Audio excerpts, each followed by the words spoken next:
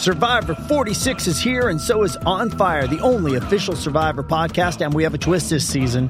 The winner of Survivor 45, Dee Valladares, will be joining us every week. We're going behind the scenes of the biggest moments, the how and the why things happen, and the strategy and analysis you can only get from someone like me, a Survivor winner. Listen to On Fire, the official Survivor podcast, wherever you get your podcast. With threats to our nation waiting around every corner, adaptability is more important than ever. When conditions change without notice, quick strategic thinking is crucial. And with obstacles consistently impending, determination is essential in overcoming them. It's this willingness, decisiveness, and resilience that sets Marines apart. With our fighting spirit, we don't just fight battles, we win them. Marines are the constant our nation counts on to fight the unknown. And through adaptable problem solving, we do just that. Learn more at marines.com. What's the easiest choice you can make? Window instead of middle seat? Picking a vendor who sends a great gift basket? Outsourcing business tasks you hate? What about selling with Shopify?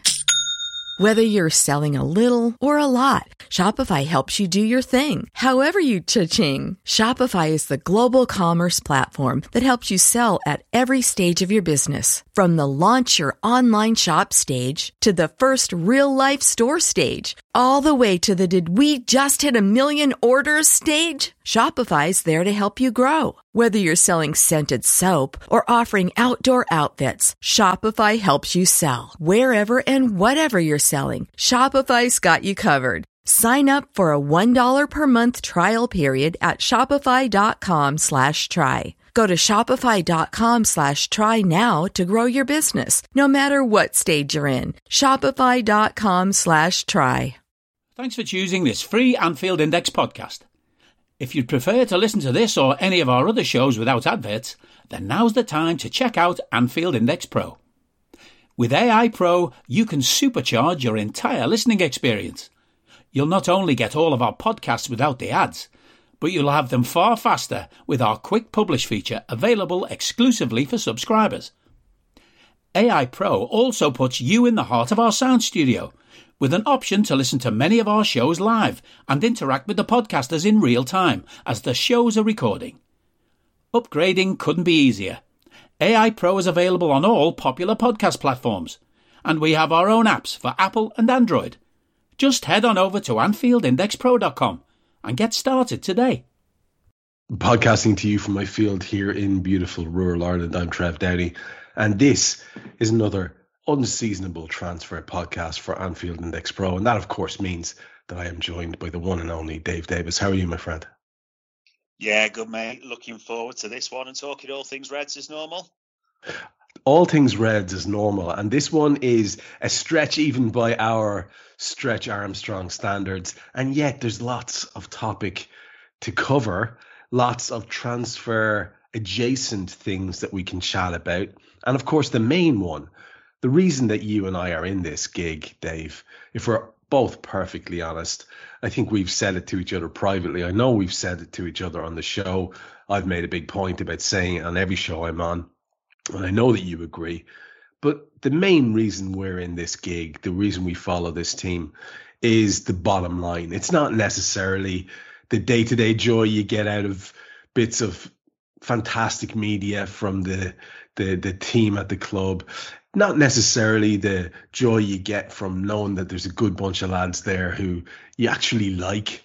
It's not even necessarily the joy you get from going to Anfield on a day and meeting up with some cool people and getting a match in. These are all wonderful things, but what underpins it for me always is that I give my time to this because I really want to see my team win a thing. And so that brings us full circle round to this concept of winning a thing. And the biggest thing every year, I suppose, for me is always the European Cup. We're not in it. So the second biggest thing for me every year, and the biggest thing for a lot of people, the biggest thing for a lot of people, is the league. We've made a good start, my friend. We seem to be in the mix. What's your general take in terms of your level of doubt versus belief to coin a Kloppism? It's a really tough one for me at the moment because I can easily let my heart overshadow the head, Trev. I'm looking at it, and even after Saturday's win against Everton, there was a bit of like, we were pretty shit in that one for a large period, but we won. That's all that matters at this current point. And, for a brief nanosecond or so before City banked one in, we were top, weren't we, for a few minutes or so? Everything was, rosy in the garden. And I look at it and I think it's another double from Mo Salah. And he wasn't at his best, but that's on the back of, how he's done against Brighton. He looks the man again, almost, so to speak, like that season where he just put a hat-trick past United. He almost seems revitalised in a way. The whole side seems revitalised. We know this, the Liverpool 2.0, this resilience that we seem to just enjoy at times, going down to 10 men and showing the world how good we are. And we've got results, especially away, Trev, especially away against some really tough opposition. So that is positive. I then look and I think, look at these midfielders. Look at the depth we've got, how different it is. So Bosley will give you hope. Even Gravenberch, I thought, was in a not great game, really shone. There was a lot of positives there. He seems to be, a real talent. There's a lot to like that way. And especially when I look at the opposition and who else that, is in the mix possibly. We've had some tough games and we've come through. And it may, probably wrong to say because this bites you in the arse, but you're breathing into an easier period on paper. But on paper's not the way the world works. So that's my heart. And I'm thinking, brilliant. We can get behind this as a real chance. However, there's got to be a reality to it, Trev, at the same time as well. I'm thinking we're going to need a lot of luck for different reasons, but we've already had a bad stroke of it through suspensions. It got even worse, didn't it, with Robbo's shoulder surgery? And 10 to 12 weeks is the talk, New Year. I've got to be honest, that's the first sort of question mark for me. And it's not trying to dig him out completely. It's not his fault. But Kostas Tsimikas against Everton didn't look that great particularly. I'm not sure I hold a huge hope that he can replicate Robbo's level. But adequate cover, there's a question mark there. And there'll be talk, does Gomez shift? So that's the first one. I'm also thinking things like, we kept a clean sheet against Everton. But we've had that feel, Trev, all season that we'll have to score 2 to win every game. So that's just a question mark. Again, when we play opposite, we do seem a bit porous, let's say, at the back.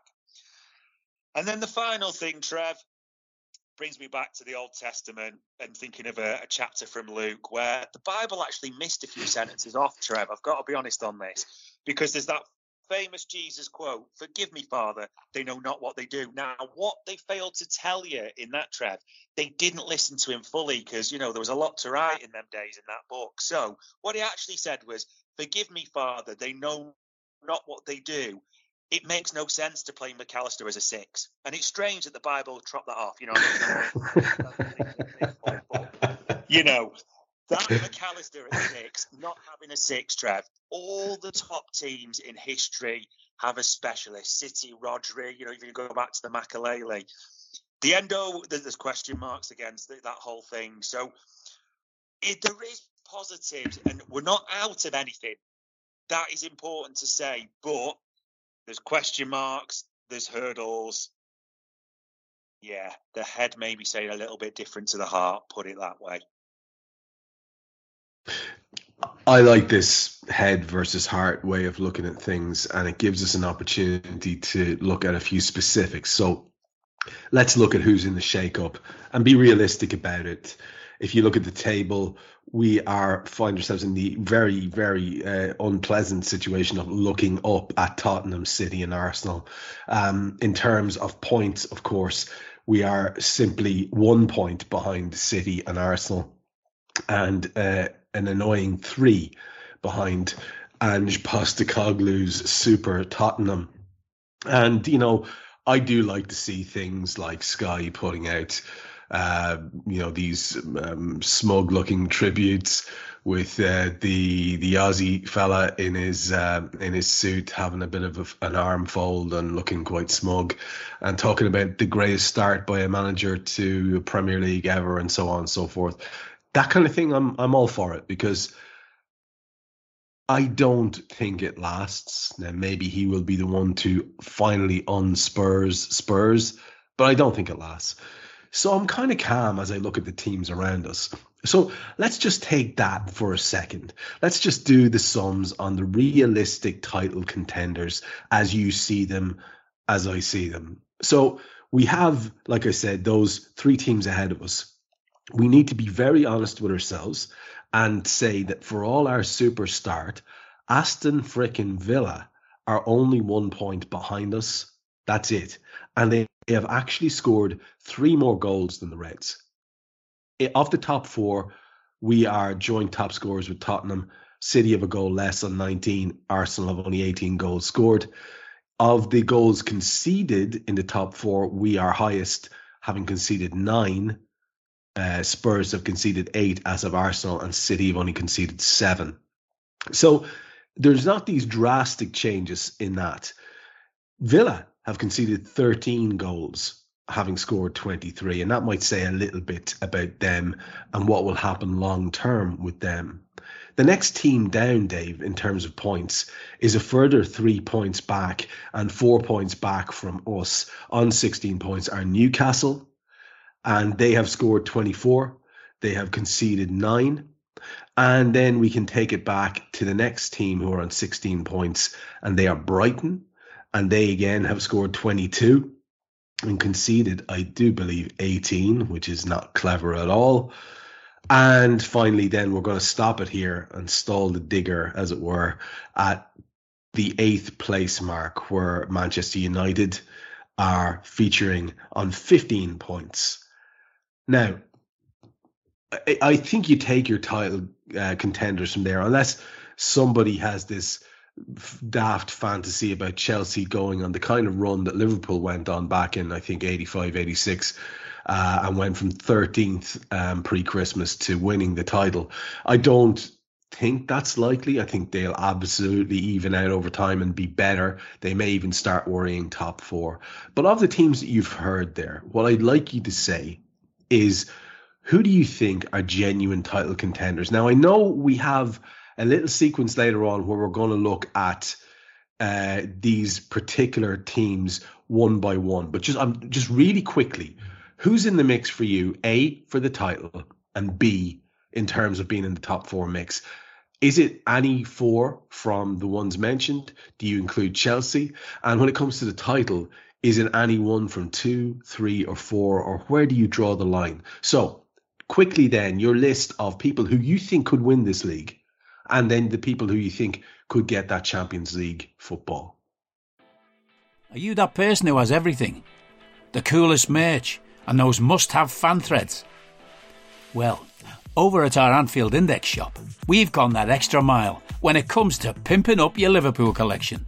From our popular range of bespoke design t-shirts, sweaters, hoodies and hats, to our signature edition mugs, prints and coasters, all provided with fast worldwide shipping. We have something for every red. We also stock official LFC merchandise and are licensed with the Premier League and UEFA to sell official iron-on shirt badges and sleeve patches. As a listener to this podcast, you can get 10% off everything with coupon code AIPRO10. Just head over to AnfieldIndex.shop or find us on Etsy by searching for Anfield Index. Trev, I am ready like the Hunchback of Notre Dame to have Rotten Tomatoes cast at me for this, but my genuine title contenders, as I believe, is a short list of one. I just have to be honest on this. I do believe, if you ask me to predict, I think City win it a canter for so many reasons. I really do. The strength, the players they've got to come back, the sort of question marks again against the others and people sort of looking at things too early in the season. So genuinely, I believe it's City, probably a canter, maybe us to push them with a bit of luck. But yeah, I'd be honest and brief on that. Top 4, I do think that we, Arsenal, are nailed on to get top 4. Almost that 4th spot, if you want, for me, is a fascinating. I do think there's contenders, Trev. I really do. I think Spurs are a contender. They're not title for me, but Newcastle are a contender as well. And Villa have got how would you put it, a puncher's chance for me at the same time as well. I'm being honest, I'm ruling out Brighton. I just don't think they've got enough. And the circus down the East Lancs Road is always going to rumble on with everything that goes on there. So I'm actually disregarding them from a top four finish as well. So it's weird, isn't it? I think the top four, really competitive. I hope I'm wrong. I desperately hope I'm wrong. But title, City at a counter for me.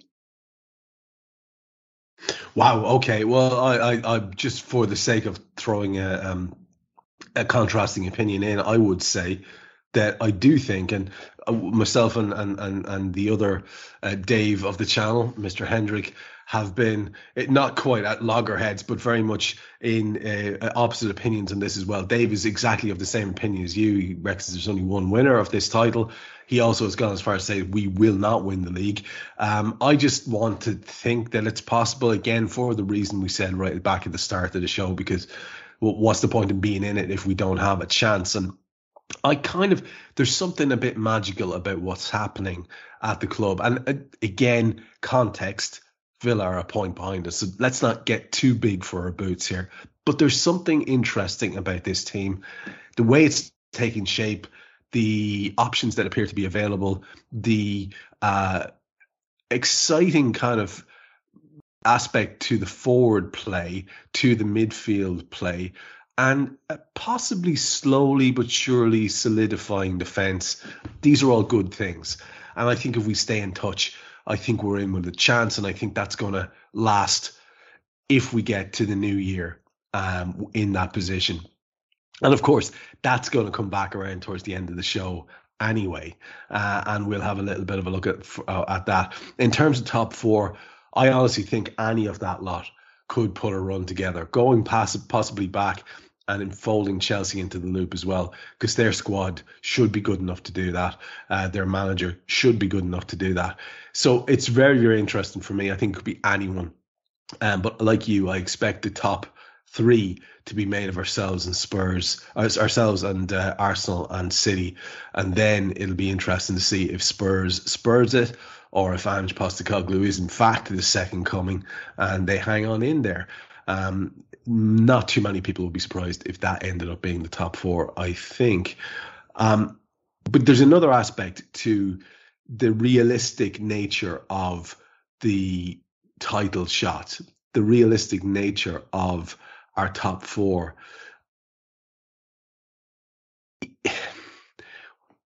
Again, I've said it now and I feel like I can't roll back. But if I was to offer you now a hypothetical situation, Dave, where we win the Europa League, look at this presumption on my part, or we win a domestic cup, a trophy of some sort this season, and we do solidify ourselves in that top four, hopefully in second place, perhaps pushing away and pulling away a little bit from the rest of those people who thought they were possibly title contenders like Spurs and Arsenal, etc., by the end of the season, and taking that second place finish to City, which you believe, I think, is inevitable. Would you consider that a successful season?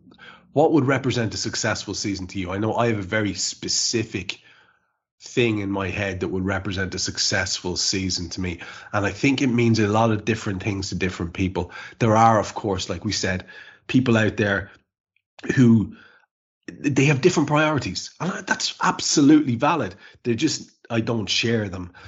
For me, it's all about winning pots. So what's a successful season for you, Dave?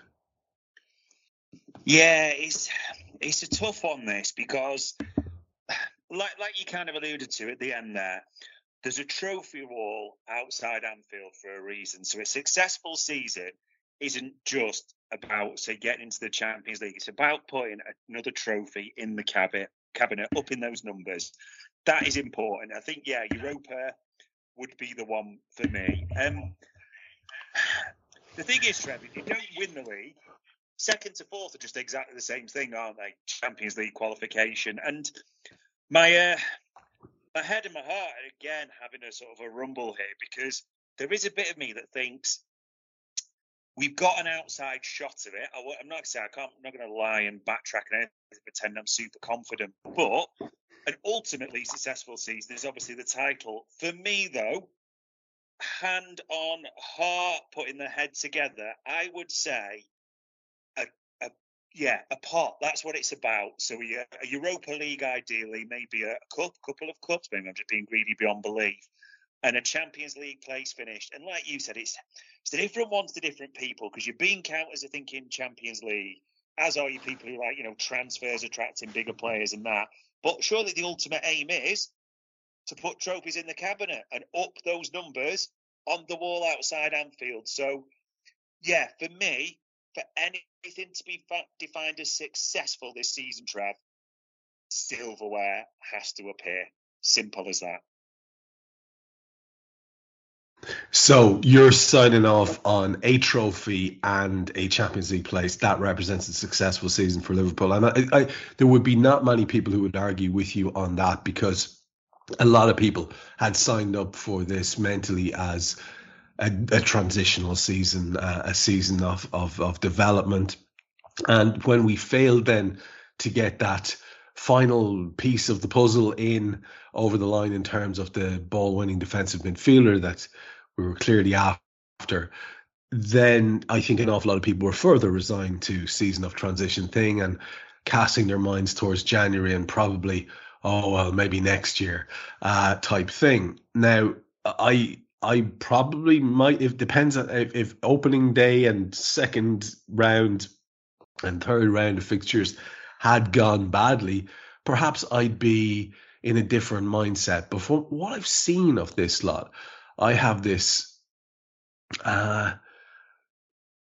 illogical hope, Dave, that we might actually be involved in a neck-and-neck title race, that sometime, some season, something has to go wrong for Manchester City, possibly. And I just want us to be in and around there. I will take the pain of finishing a close second again, because at some point there will be a revision of what's occurred in this period, and it won't be a trophy and it won't be anything I'd want to claim, but it will at least be acknowledgement that if it had not been for a certain lot of people doing a certain bit of rule bending, then we'd have been a hell of a lot more successful. And all I want is for us to be as bloody successful as we can this period. So for me, the only trophy that matters a damn to me now is this Europa League. It's a massive ask, and I don't know if you noticed, Dave. I don't know if you noticed, but if you have a look around the Europa League tables and the various groups, and if you have a look around the Champions League tables and the various groups, guess who's sitting comfortably in third and potentially going to be eliminated from their group and drop back into the Europa League? Only freaking Sevilla. So I think that's where people are starting to get a little bit wary of what might happen in terms of dropouts from the Champions League, because people have convinced themselves that we're a shoe-in. Now, more of that later on, because we have Toulouse tomorrow night. And if we were to beat Toulouse, I think home and away, I think that's us top of the group. I stand corrected, or to be corrected on that, but I think that's the case. So I am optimistic we get out of here and get out of this group top, and that gives us a favourable draw. And from there, you will back Liverpool in a cup competition with our history, with our knowledge of how to fucking win things, to go deep in the competition and hopefully to win it. So that's a must-have for me this campaign.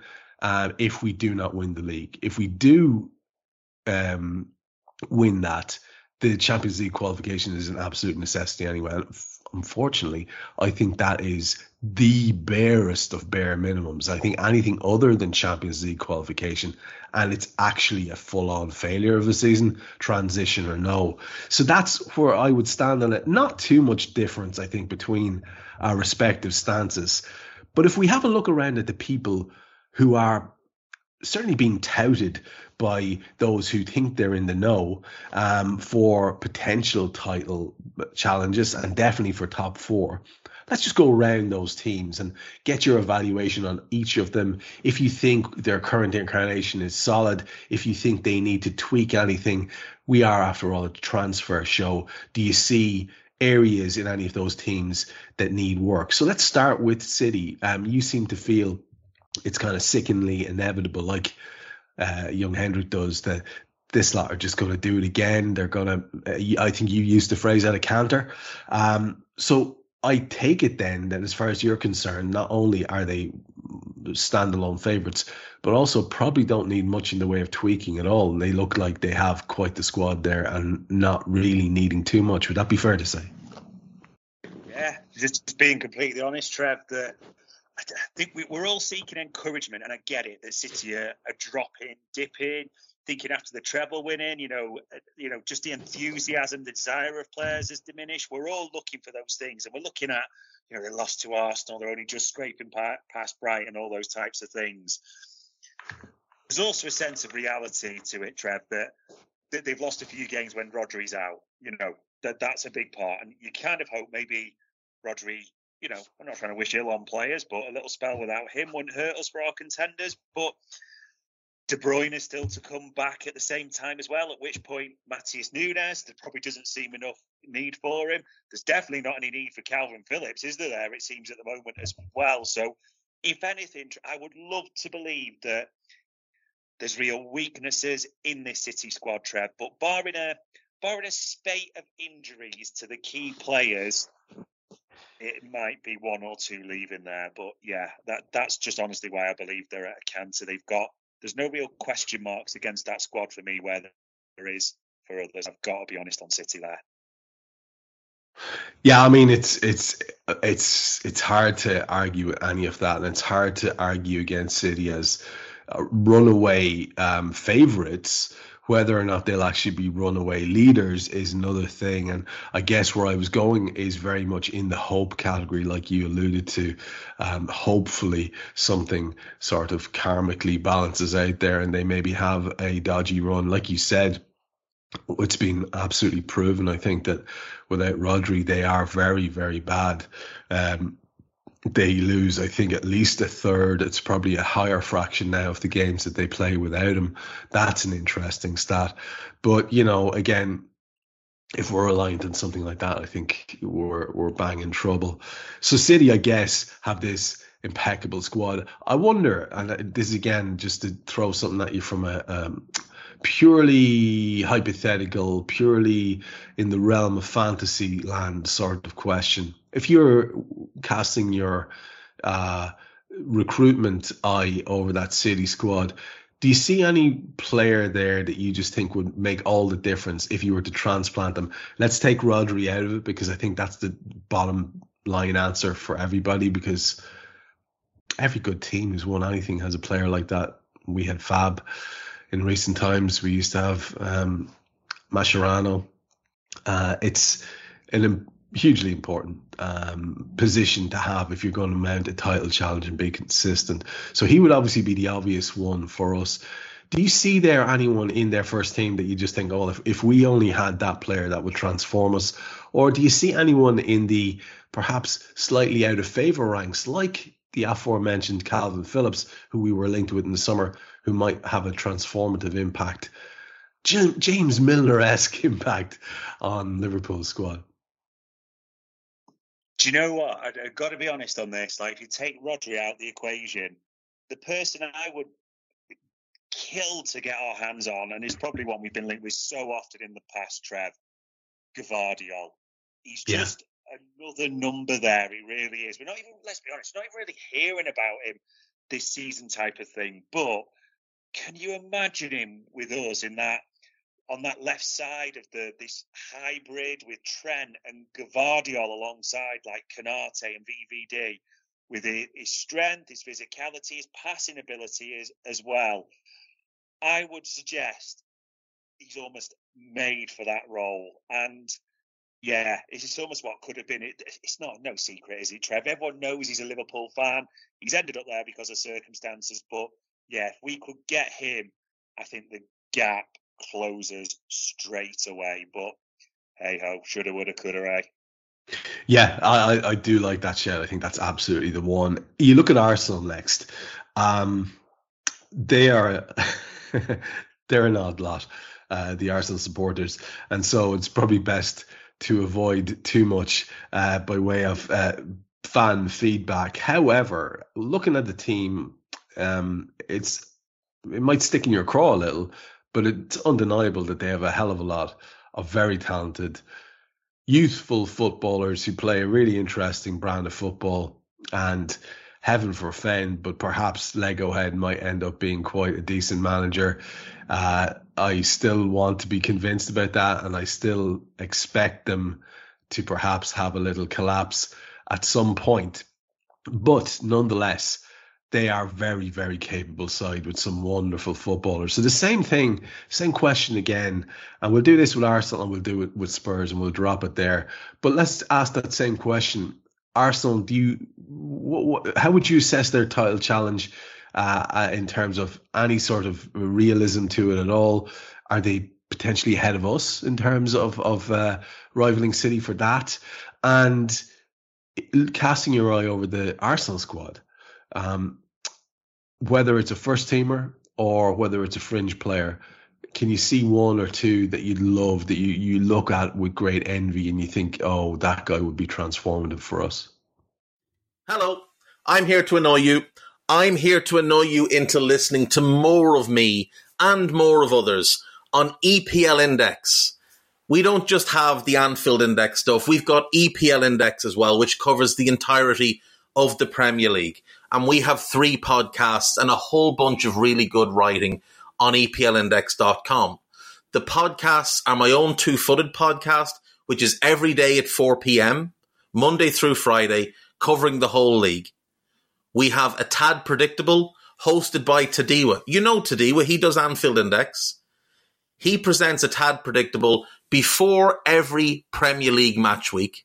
And then Kevin DeVries and his crew on the EPL Roundtable, they're every week after the Premier League match week.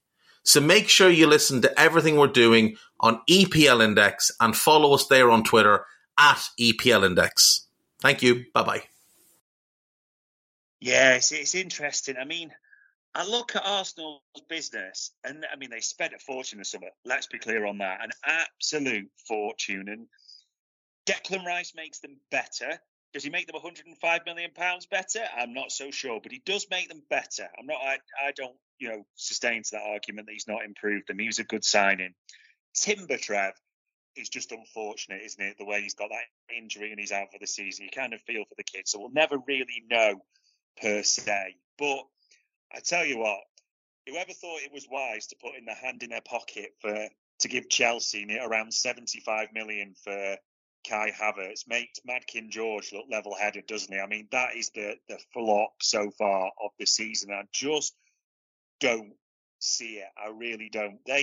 Arsenal were short a real goal scorer. And I know people are going to say, like, oh, Saka, Martinelli, Odegaard. They get goals. They do get goals. But as you know, Trev, history tells you need a real goal scorer, someone who gets 20 plus to sort of win the league. So they're short there. They really are. And also, there is still a few question marks about their defence. And let's be honest, they've got nothing that proves, and Arsenal fans can say what they want about this, but there's nothing that proves Arsenal can handle that business end of the season. We saw what happened to them last year. There's still going to be those question marks, and I'm sorry, you cannot have 2 number ones either. I don't care what anyone says. That's why you have a number 1 and number 2. You need a top-class number 1 to win things. They've got a couple of good ones, I'd say. So that's that. And, yeah, if I was to take anyone, Arsenal crow about their players a bit too much for me at times. However, Trev, I do like Saliba. As a centre-half, I do think he would be a fantastic addition to our squad that way. I know Declan Rice is the obvious one, but I won't mind Saliba in a red shirt. Never going to happen, but yeah, Arsenal are just a bit short in that regard still for me. Yeah, I'd agree in terms of the potential for keeping a campaign going over the dog days without an out-and-out goal scorer. I think that might be tough. But they do seem to have the ability to share it around there. They have a lot of talented footballers. I'm very much on the fence with Arsenal. I feel in my guts that they won't have enough to sustain anything even resembling a title challenge. But I do think that they're going to be very hard to shake off in terms of being very much in the running for challenging whoever's next for the second place spot. Spurs, I've already been a little bit dismissive of, and I'll tell you where I go with this and why I say that to you, Dave.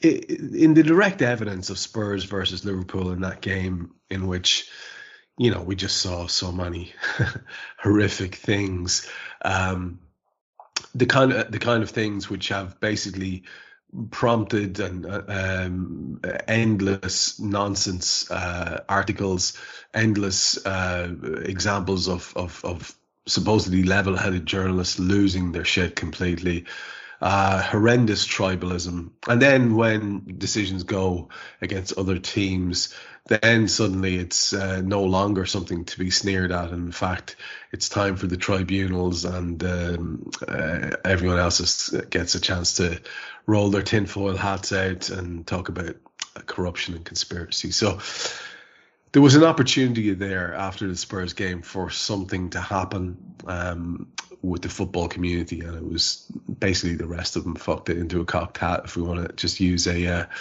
less than I suppose polite expression.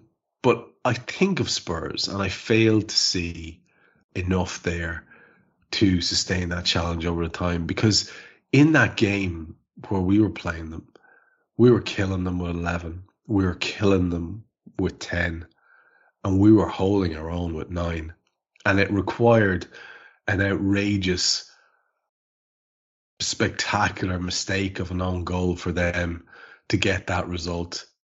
And I feel if that is a sort of a litmus test of how they behave under pressure, how they perform under pressure. In other words, they don't score even the winning goal. We blasted into our own net for them. Yeah, you could say it's good pressure. They put a crossover, but 9 times out of 10, that's cleared. So I don't give any massive credit for that. So just in that one clear, visceral example, I find it hard to back Spurs for anything other than tucking in there and probably nailing that 4th place if Postecoglou ends up being the real deal, if the wheels don't come off. But that's an if. That's a big if. This is a club who has specialised in doing that over the years, to the extent that they've become a kind of a noun and an adjective in and of themselves. So that's pretty impressive. So I don't really see a huge amount there in terms of some of the talent that they have. Look, if you could transplant Heung-min Son into a red shirt right now, even though he is getting old, I think everybody in the world would be delighted with that. I have always thought that guy's fantastic. I think he could have the ability to really lift any team, but we're not exactly shy when it comes to attacking talent in our squad. So I'm not sure there. I look around the rest of that squad, the midfield and defenders, and yeah, of course there are perhaps in a 1v1 in terms of squads, there possibly are. They possibly have the better player in a couple of spots, but I just don't really find myself envious of them as such.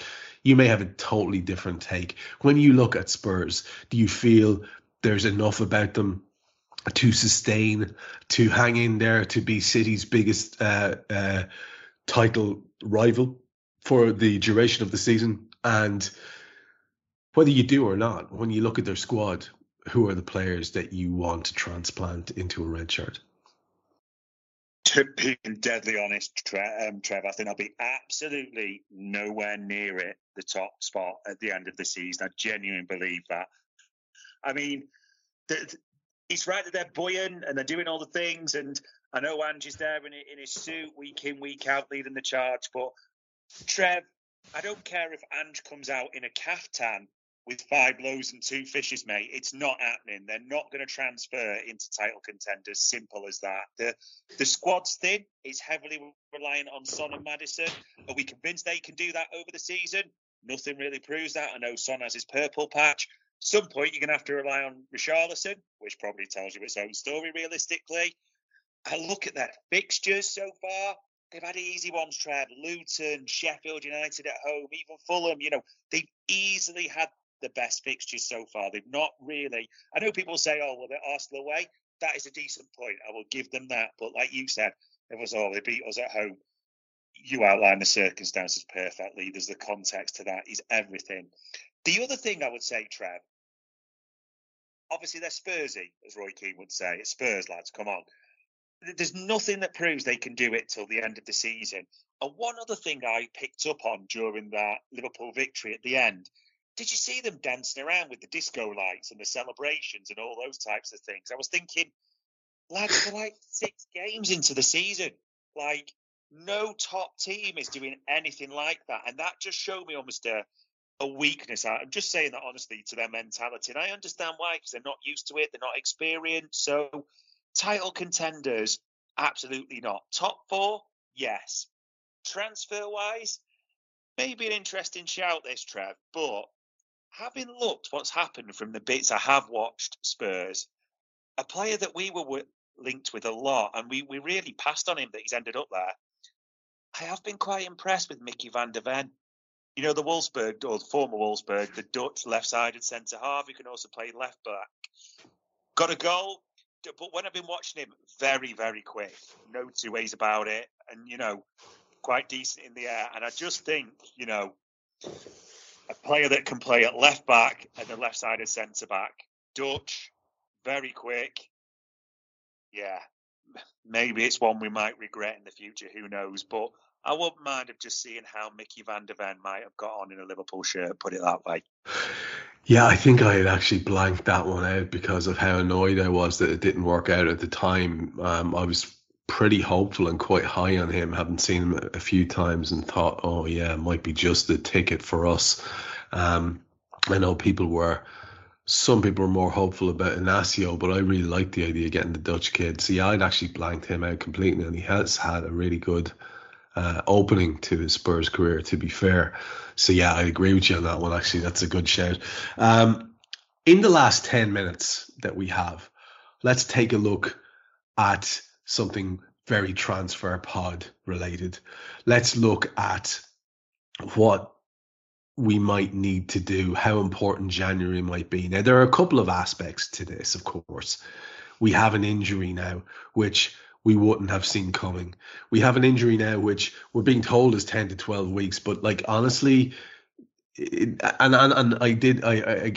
heard it be spun that, listen, it might be wonderful to get some genuine rest into Andy Robertson and allow him to recuperate slowly and come back, and he might just be like a new man when he comes back. And that's super, the whole like a new signing thing, you know, whatever.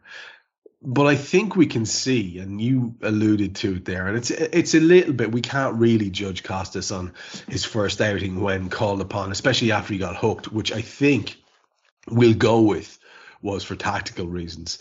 But it wasn't exactly like a swashbuckling display by the lad in the last game against Everton. So it wasn't the instant gratification that I think a lot of people were hoping for. Like, oh, yeah, we won't miss Robbo at all. Look at this lad. He's great.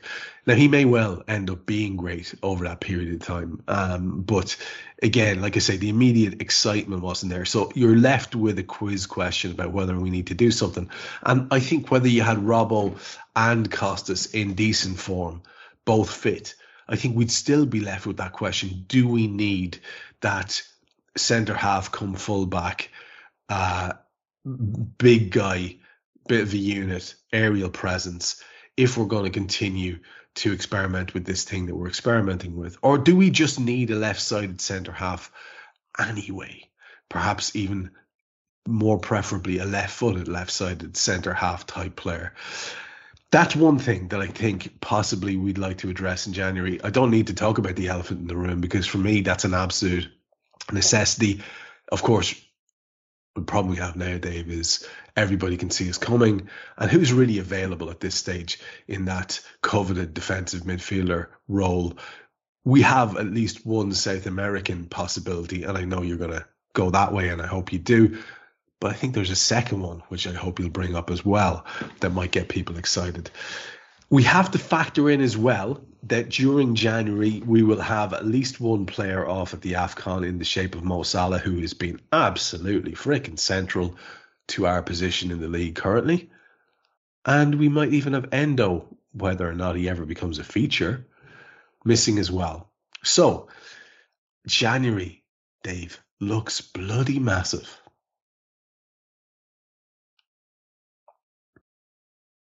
Yeah, for us, Trev, I think January does look massive for us. And, we love our transfer show and we love our little jaunt as Christmas and it goes into it. However, I think we're going to be happy with some aspects, but I just get the feeling, mate, it's going to be a little bit short from what we're asking. And I'll explain that fully because I think you teed it up nicely. Even without the Robbo injury, even without that, we've said throughout the summer, throughout the, right to the end of the window, and we've kind of mentioned it again, we believe Jurgen Klopp has got more faith in his defensive options than we have. He has a real belief in those. So now you think, okay, Robbo out, like you said, the full impact's not known. It's suspected it's going to be New Year. So what does that change? Are we really seeing links back in the market? To be deadly honest with you, Trev, having asked around as normal search, tried to defensive names, nada. Absolutely nada. All the suggestions are, Trev, being honest, that, speaking to people as we do, that Klopp is, and I get this to some point, it's not sort of, we don't want to rag on existing players, but there's a faith in that Tsimikas can do a job, the development of Quansah, the return to form so much of Gomez, Matip to a certain extent, that type of thing has really been part of the buoyance of Jurgen Klopp. So defensive-wise, going to be absolutely honest, nada turning up there, which might not be what people want to hear. And obviously it's a long time, so Jan, don't get me wrong, but that is, what we've been asking around and getting. Midfield-wise, like you said, there's the old name coming up in a positive way that is in the final of the Copa Libertadores, and I'm sure everyone knows about Andre Fluminense by now and Liverpool's connections. There's been prominent South American journals talking about us being favourites, interest deal agreed, all those types of things. And again, as we talked about, not quite the classic destroyer that we normally want, more of a progressive ball controller, Thiago-style carrier rather than a Fabinho or a Rodri type, but hey-ho. And then the other name that's come into the mix now as well, Trev, quite a few people have done this, Ezequiel Fernandez, who is a number 6, a defensive midfielder at Boca Juniors. It was interesting because I managed to catch up with Tom Robinson, who did our South American pods the other day, just to ask him about this. And he's like, yeah, very much more of a classic 6, a destroyer. But again, one thing you pointed out, interestingly, a very small player, about 5'7", so not quite, that stature. Not that necessarily means anything or, rules him out, but not necessarily a classic Klopp 6 in that regard, you may say, I don't know. But yeah, so there's definitely interest, it seemed, in options and reinforcing that midfield, which maybe tells its own story about Endo, Alexis Mack. Who knows? You could be reading too much into it. But I think that's good. I'm not sure we're going to quite get enough, though, Trev. And I expect us to be reinforced with one midfielder, but I'm trying not to get my hopes up and trying not to go too disappointed because not hearing a single thing defensive-wise, mate, being honest. That's very interesting. And, for the record, when Dave says he's not hearing it, he does have the angle and the connections to quite a few people who would be as close to being in the know as journalists get. So that is very revealing. The Ezequiel Fernandez thing, how real is that in terms of the solidity of the link? Where does it come from? Is it fanciful? Is it realistic? What do you think? I think we've got to be honest on this. And it was, again, name checking Tom in a positive way. The talk in South America isn't really there as it is with Andre. It's been mentioned that the sources, funnily enough, are, again, it's not trying to be disparaging, but let's just say they're nowhere near as reliable, and the South American take doesn't have these links anywhere near as strong as Andre, put it that way. Gotcha. A lot of people will be listening to the potential of getting Andre and the positivity around that and getting excited. And I think rightly so. Why not? Another combative, energetic, ball-playing midfielder is something that we'll all like to see. And I use those adjectives because that's what I've seen from him. But I don't believe, when I use combative, I don't believe he's in that mold that we were necessarily chasing in the summer in the form of Doucouré and previous to that, when we were willing to spend the crown jewels on the lad who went to Chelsea. So it's an interesting one, and you never turn up your nose at recruits in January because they can have a massive impact. We've seen that in the past at Liverpool to great effect. So I do look forward to that as a potential, as a possibility. And to finish today, what I want to just ask you is, when we look at what remains for Liverpool in the run-up to January. So we start tomorrow night. We've got that Toulouse game.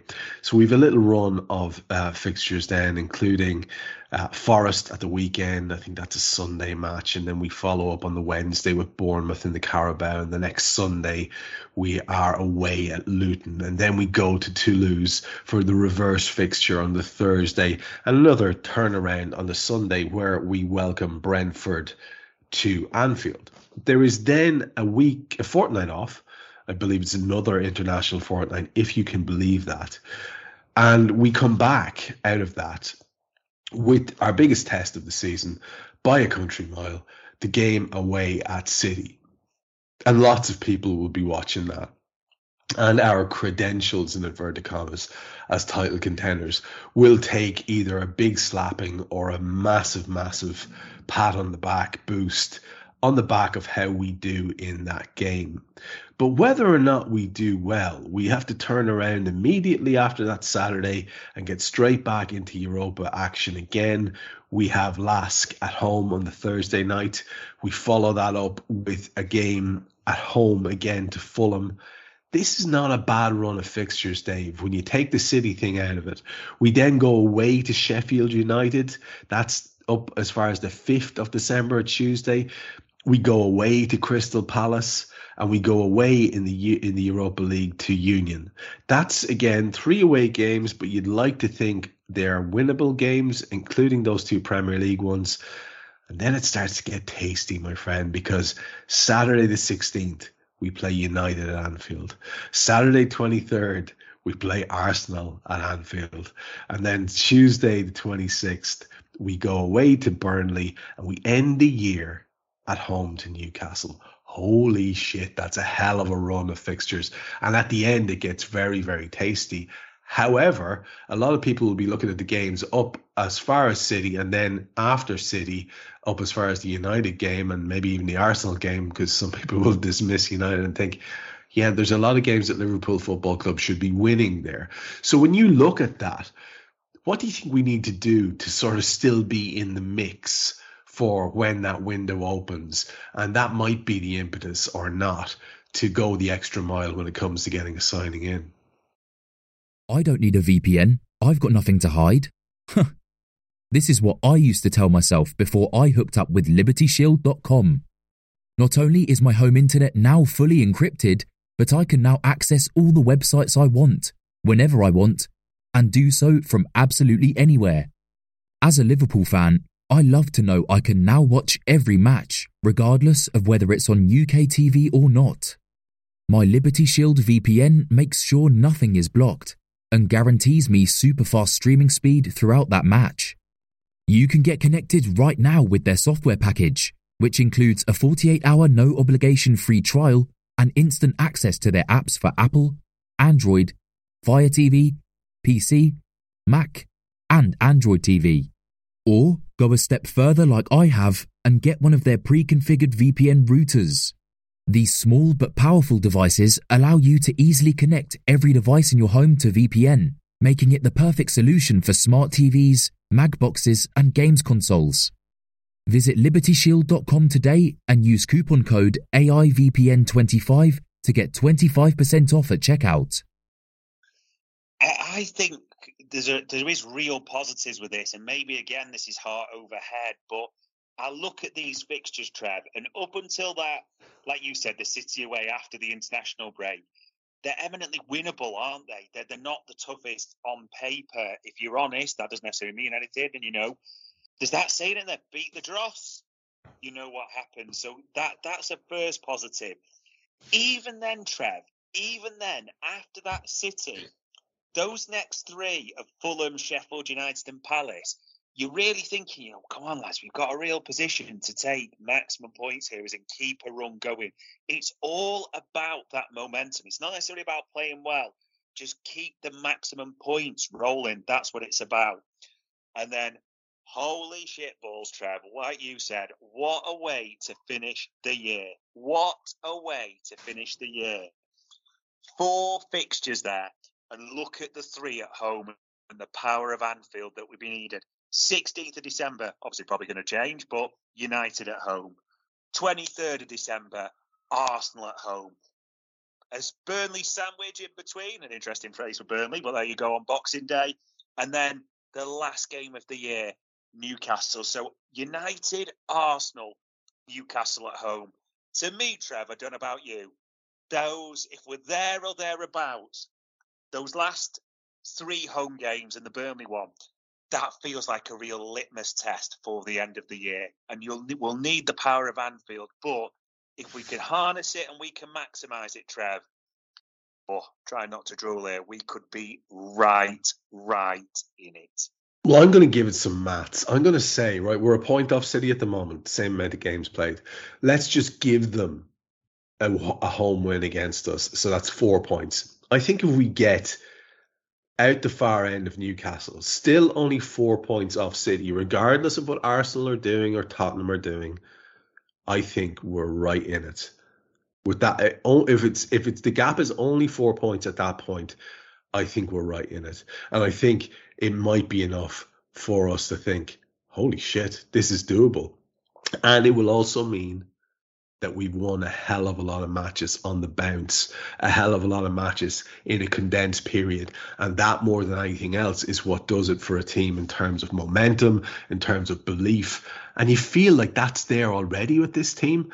Another thing that's kind of intangible, Dave, but I've been doing the show with Jan now. I think this is our 5th season. And for at least 3.5 of those seasons, we had this beautiful predictability at the end where we would go to Jan for the prediction, and the two of us would pretty much say, well, yeah, if Liverpool turn up, we're going to beat them. And it didn't matter whether we were talking about fucking Real Madrid or Burnley. It didn't matter, because we knew that if we played to our best, then we would beat the opposition. That's a gorgeous feeling, and there's a sniff of it, Dave, coming back. That's what has me positive. What about you? Yeah, it's that role, Trev. Honestly, you just hoping we're almost on the verge of it. Even that Ev game, we were terrible for large parts of it, but we won. That's just what it's about. Get the points on the board, keep it rolling. It's that snowball effect, that momentum. And especially after the difficult start, what we've proved with 10 men, Liverpool 2.0, maybe the heart's talking more over the head, Trev, but yeah, there's a lot to be excited about. There really is. I have no doubt we'll get your head back screwed on and realistic stroke pessimistic as we get closer to the window. And we'll definitely do another one of these in the next nonsense international break, just to keep ourselves sane. The rumours may have taken an extra level or an extra bit of snap at that point, and regardless, Dave and I will have something to talk about. So we look forward to that one then. But having gone through the potential for Liverpool and their rivals to do the business this season, I think it's been an enjoyable chat. I very much enjoyed going through the options, and I find myself sort of vaguely invigorated. As you say, it could be just the heart talking, but let's go with that for the short term. And so it remains only for me to say, as ever, cheers, Dave. Cheers, mate. Loved it. We hope you enjoyed listening to this Anfield Index show. Please be sure to subscribe to our channel so future podcasts find their way to your device automatically. There's nothing quite like fan engagement, and we'd love to know what you think of anything discussed on this show. The best way to get in touch is over on our free Discord community, where both podcasters and listeners debate the hottest LFC topics 24/7. Sign up free now at AnfieldIndex.com/Discord. You won't regret it. You can also follow us on Twitter at Anfield Index and find us on Facebook by searching for Anfield Index. Oh, and before you go, we'd love it if you could leave us a 5-star review on your favourite podcast app. It only takes a couple of seconds, and it means the world to the people who create these free shows. Sports Social Podcast Network.